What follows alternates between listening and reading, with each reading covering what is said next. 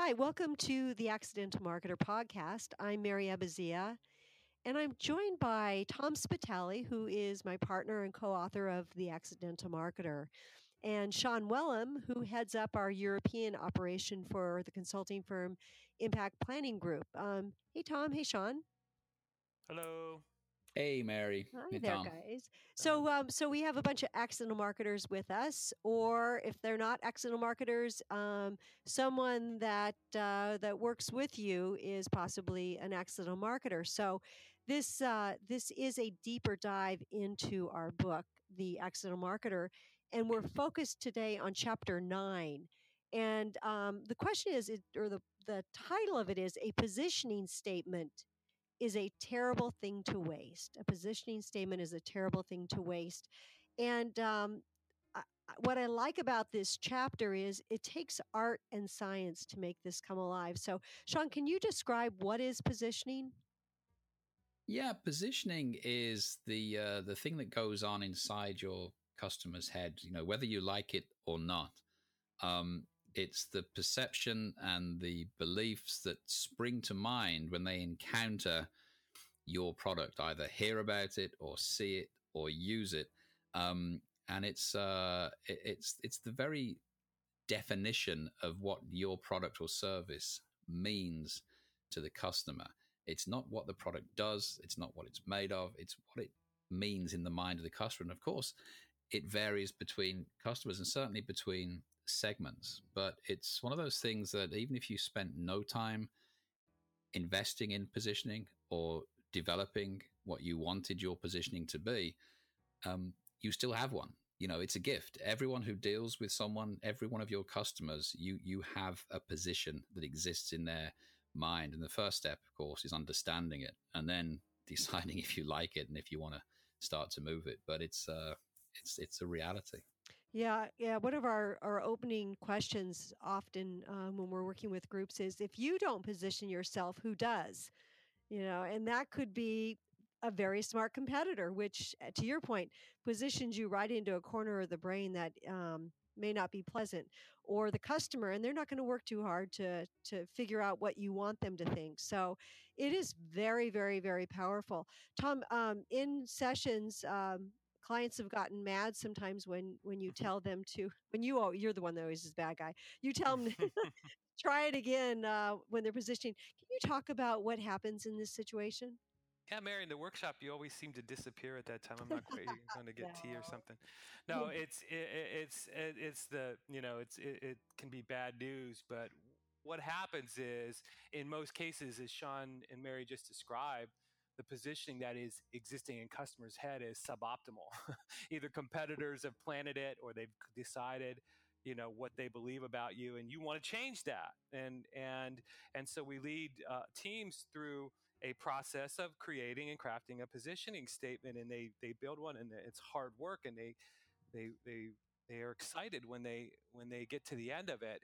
But there's an unfortunate thing that makes them really mad, but nonetheless, is a reality, and that is if a customer or a market has a certain competitor that they associate a particular position with, and your positioning looks very similar or identical to that competitor's, you have to try again. Because the hardest thing to do is to dislodge from that person's brain what they think about your competitor. And you just sound like you're trying to outshout the competitor versus trying to find something new and unique to position yourself on, and it just won't work. And so often, we have the unenviable task of saying to somebody that's just drawn up a positioning statement, could you cross out your name and write in the competitor's name? Mary calls it the scratch and sniff, the scratch out, write in test. And then when they do that, they say, yeah, the competitor could say the same thing. When we say you have to try again, and they get mad, but they do it because they realize that anything worth doing is worth doing well. Yeah, and the only thing worse than not doing it very well is actually not doing it. And what I've seen in a lot of different companies, sometimes pharma, medical devices, where they're lucky enough to have an agency that or creative group that takes all of the strategy that they've been working on and moves it to making it come alive. Well, this positioning statement is a one pager that takes all of your strategy and describes the target audience and your point of difference, all of the strategic things, and says this is what we want. Now, if you don't have that, or you just say, okay, why don't you guys, somebody that hasn't been part of the strategy, why don't you guys write the positioning statement and then go do the creative? It disconnects. So you end up missing the whole value of all the work that you've done. So I think the positioning statement for me and what I've seen is a bridge to connect strategy with all of the executional things that are critical. Sean, do you see it the same or what do you see?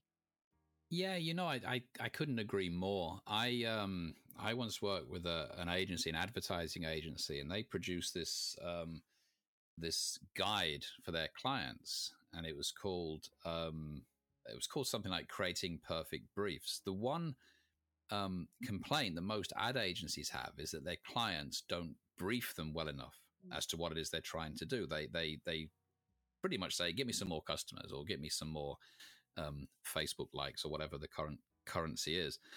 And in that guide, that Creating Perfect Briefs or Better Briefs or whatever it was, essentially was saying, give us a positioning statement. It comes down to that. We often say in the classroom that we don't expect people to be creative copywriters and advertising experts. That's the sort of thing that you outsource. But if you can get to that positioning and saying, we want to mean this to these people, and give that to your creative team, they'll shake you warmly by the hand, because that's just one of their biggest downsides is that people know what outcome they want, but they don't know what it is they want to represent about themselves. So it's the perfect handoff point where the strategic blends into the creative and the executional and the communication and the messaging, and it's getting that consistency across the business. And by the way, that's internal as well as external. It's not just a customer thing. Your positioning statement should be completely understood by every team member, every employee, every member of staff should get it too and agree with it. That's a great point. Tom, do you want to add to that? Well, I think that we focus when we think about a good positioning statement. We focus on three aspects of a positioning statement that it has to hit. It's got to be unique, and we already talked about that, right? It's got to be something that you want to own in the mind of the customer that is not already owned by somebody else. So there's uniqueness there. But the other parts of it too, of creating a strong and lasting positioning, are important and believable. I think importance always something that's interesting to think about, because so many people will say to you, I saw this great commercial last night, and of course, commercial was one executional element of a strong positioning communication strategy, right? The positioning should come out in a commercial, and people say all the time, I saw this great commercial last night, and they describe the commercial, and then we say, what was the product, and or who was the company, and they say, I don't remember. Mm-hmm. And if you kind of peel that back a little bit, you start to realize that they weren't in the market for the product. The product itself wasn't important to them. And so you don't remember things that you see that aren't important to you, even if they're cute or they're funny. And a related aspect of that is the positioning message must hit on a really important benefit sought by the target market. That's good. I'm from California, and one of my favorite examples of bad positioning or repositioning is the dried prunes.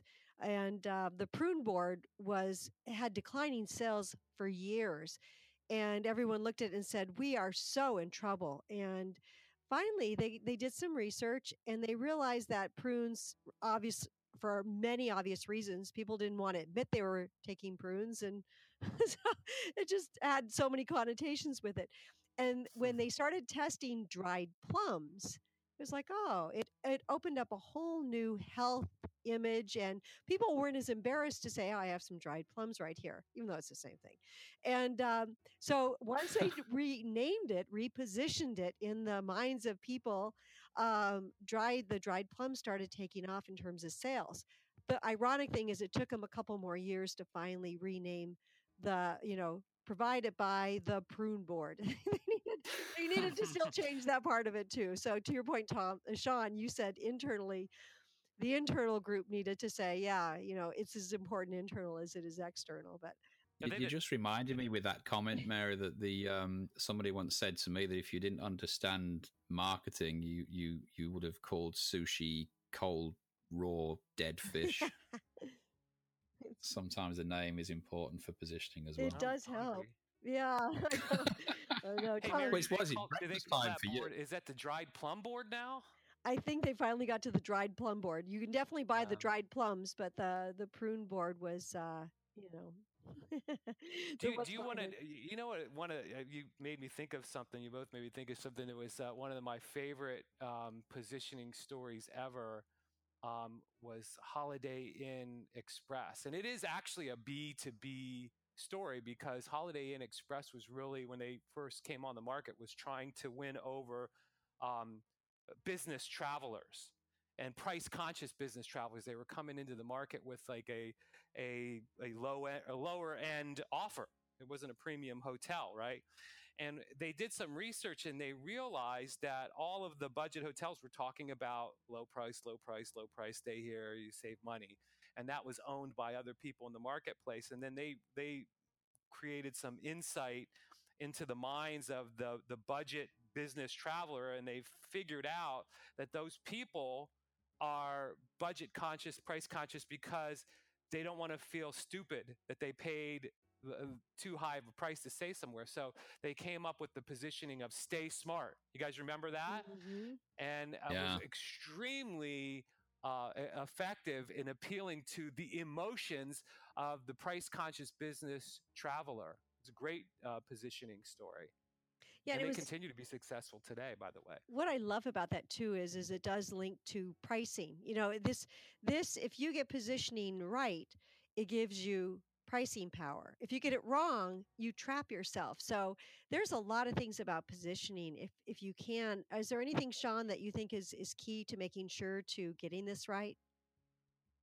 It's keep it simple and don't have too many. I mentioned earlier that some customers will perceive you differently, which really goes to the essence of segmentation. But your positioning really should be a North Star. It should be universal. It should be broad enough appeal to cover the majority of what you do. So I think simplicity is key, rather than thinking who we're trying to be to these people and who we're trying to be. I think it helps when you've got a broad footprint, and that's one thing that I encourage people not to do, is to come up with 3 or 4 different positioning statements. It's just so hard to get consistency. Mm-hmm. Tom, I'm curious too, Tom, when you were talking about it, can you not talk about the keys to it, but also how it's a cousin to branding? Yeah. Well, I think first the keys to it, I'd like to add on the word perseverance. Harkening back to what we started this conversation with, why people get mad is because they come up with one and they want to run with it. And you do need to come up with a couple alternatives and really test them with customers to make sure that indeed the position is unique. But I think that's a really good point, Tom, though, just to really emphasize that this is a lot of the tools that we use are iterative. We talk about that a lot. If you don't like it, go back, change it, add something. What would this mean if you added this benefit, and so on and so forth. But positioning is one of those things where its strength comes from its permanence and laying down those deep memory layers of what you mean to the customers. And it's a pretty much it's like getting a tattoo. It don't wash off, and you've got to be fairly sure that you still want to be rocking that Foo Fighters tattoo when you're 63 or something. You've got to take the long-term view on this stuff. It's something that requires a little bit of forethought and shouldn't be done too much of a wimp. Yeah, That sounded personal, but but to your point though, I think that one of our favorite examples is that people that love Harley Davidsons, they do get the tattoos and they are very proud of them. And so our joke is, does your customer love you well enough to put your brand on their body? Maybe with Yeah, clothing, that's a but commitment right with a there. tattoo would be even more cool. So, Tom, a little bit about branding and how it relates to well, this. yeah, I think that the branding or the brand is really an overarching positioning statement, if you will. As Sean said, you may have some slight variations of a positioning statement for different segments, right? But really, there's a common thread or a common theme that unifies all of those positioning statements, even in their slight differences to different segments, and that is really in essence the essence of the brand. And so it's important to have sort of this umbrella branding or umbrella positioning statement that represents what is unique, what is important, what is believable about your brand, that then can be varied slightly in the actual communications to different segments at different times. Yeah, that's good. Sean, I had mentioned up front that I believe that doing a positioning statement takes both art and science. Do you share that belief? And if so, do you have any thoughts on that? Yeah, it's the art comes from creating that memorability. Anything that you're trying to plant into somebody else's mind to be representative of you. We know from studies that have been done that the richer, the more tangible, the more storyfied something is, the more memorable it becomes, the more triggers you have for it, a particular color, a smell, and so forth. We know a little bit about how memory patterns are laid down. So you want to make it a very rich, creative experience.